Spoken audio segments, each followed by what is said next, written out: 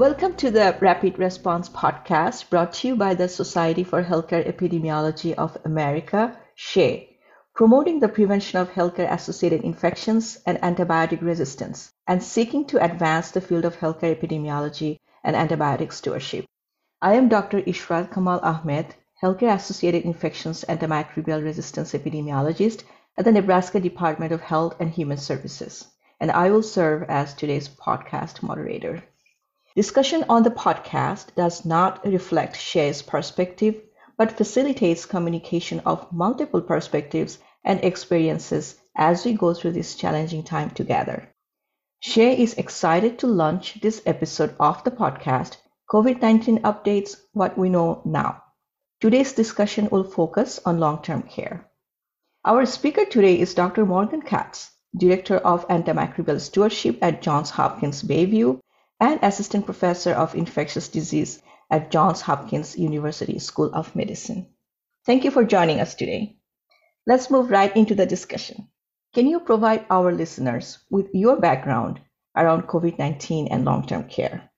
Hi, thank you so much for having me. So I am an ID physician at Hopkins, and my research, really even prior to the pandemic, focused on both infection prevention and antibiotic stewardship in the long-term care setting.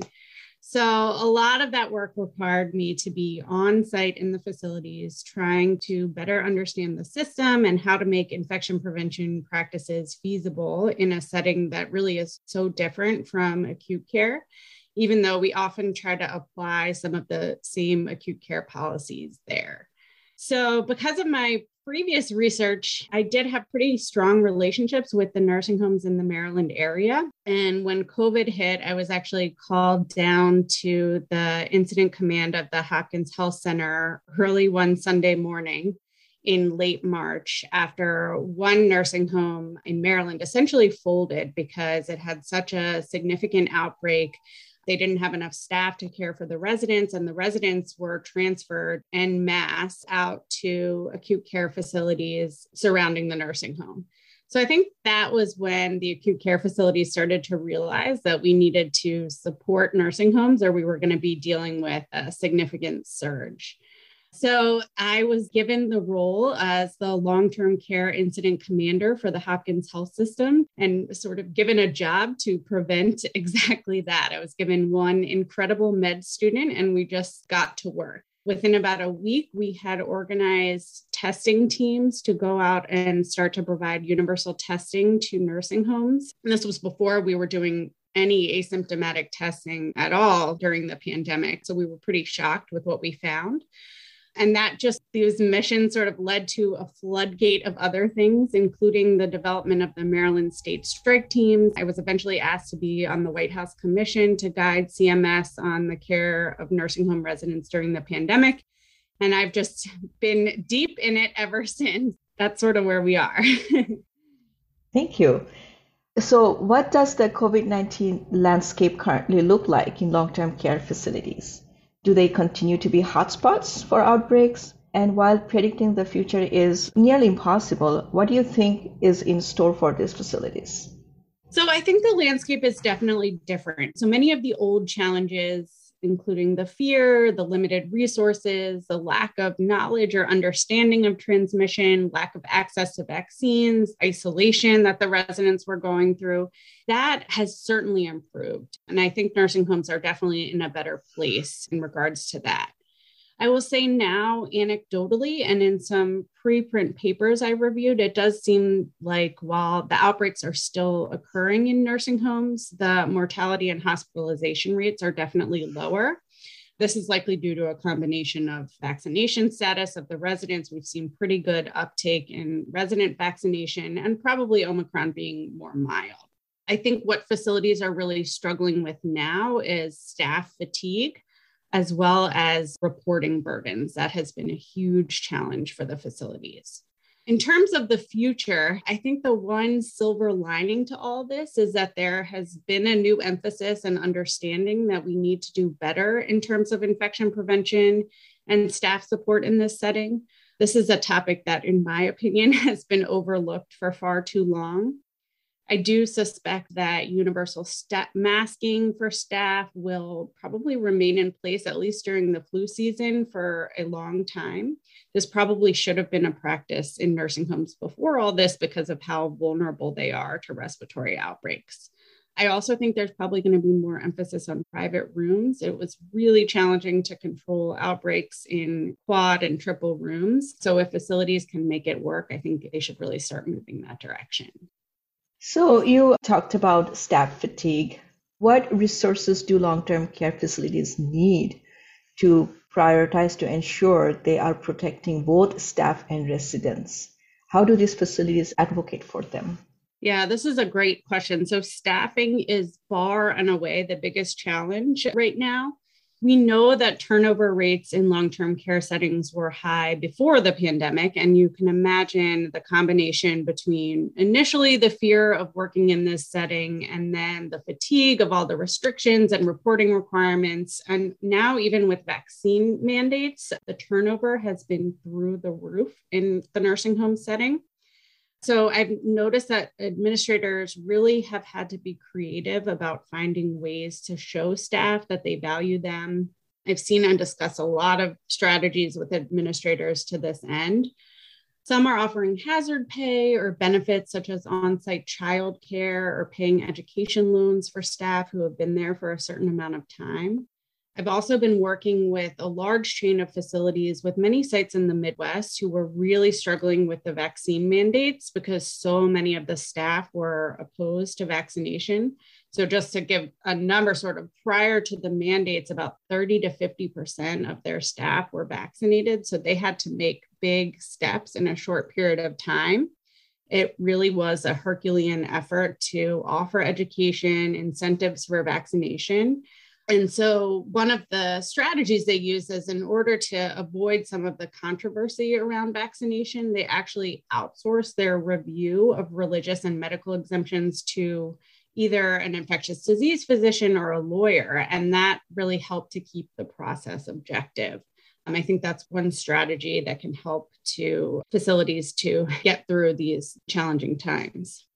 Have you implemented or heard about any outside the box thinking that help give long-term care facilities what they need in order to better keep staff and patients safer from COVID? Yeah, so I definitely have seen some outside of the box thinking early in the pandemic when the resources were scarce. One of the things that I noticed working in the acute care setting and then going into these facilities with active outbreaks is just how much support we have in the acute care setting. So I think a lot of us don't have a great understanding of this, but I was in the incident command for the Hopkins Health System, which is just an incredible operation. We looked, there were at least 50 infection preventionists on site, sharing ideas, having discussions about difficult situations throughout the course of this pandemic as things change. And if you think about what it's really like in the long-term care setting, they had one infection preventionist, maybe, that's carrying several hats that really has no support or no one to talk to. So just that alone, I think, was something that we really needed to address. Another example is at Hopkins, we had these safety assistants who would sit outside of a room, watch us don and doff our PPE before we walked into a COVID patient room and make sure that we had everything we needed. So one of the things that we offered based on our understanding of the various resources in acute care, Maryland State actually offered a $10 million grant through the Healthcare Cost Services Commission, which basically asked every acute care system to partner with several long-term care facilities to assist them through the pandemic. So our program, I actually served as a director of infection prevention for the program. We paired with 14 different facilities, with facilities that often sent transfers to the Hopkins system. And the first thing we did, based on our understanding of the resources in acute care, was to train up a team of safety assistants who would actually go on site in the facility and provide on-site assistance to do exactly that, translate some of the policy into practice.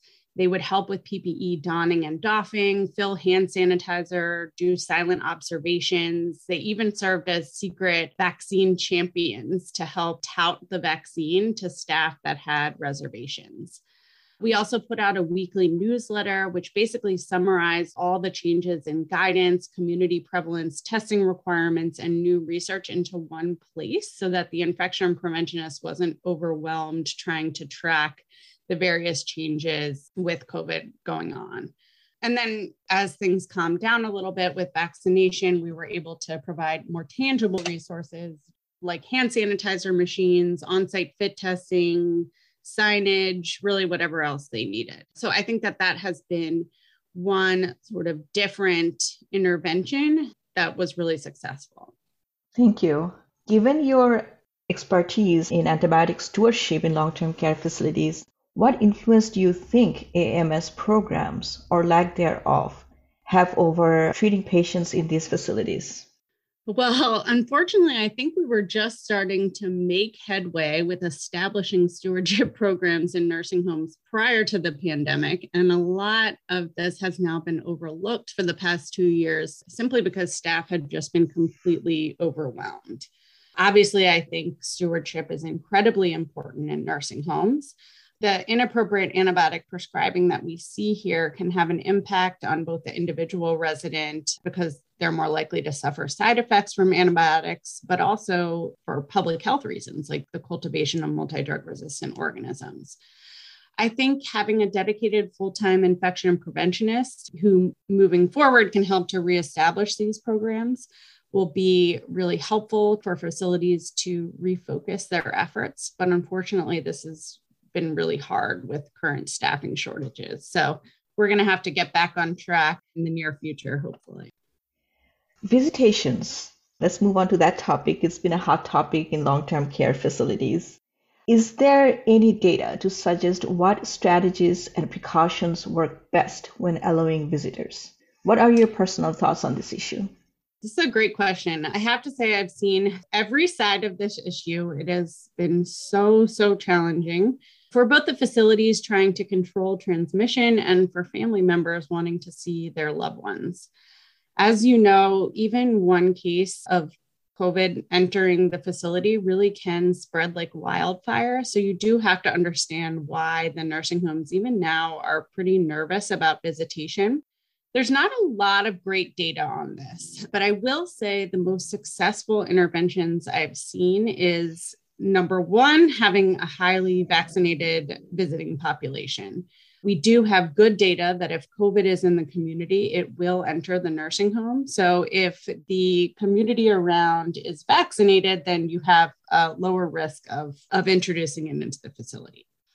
Number two, ventilation, the good old outdoors. Outdoor visits are super helpful, but even just opening all the windows in visitation rooms, putting in portable air filters can be a simple solution to make visits safer. So whenever I go to a facility to help them with their practices, I will immediately open all the doors in the visiting rooms and make sure that they have ventilation on task.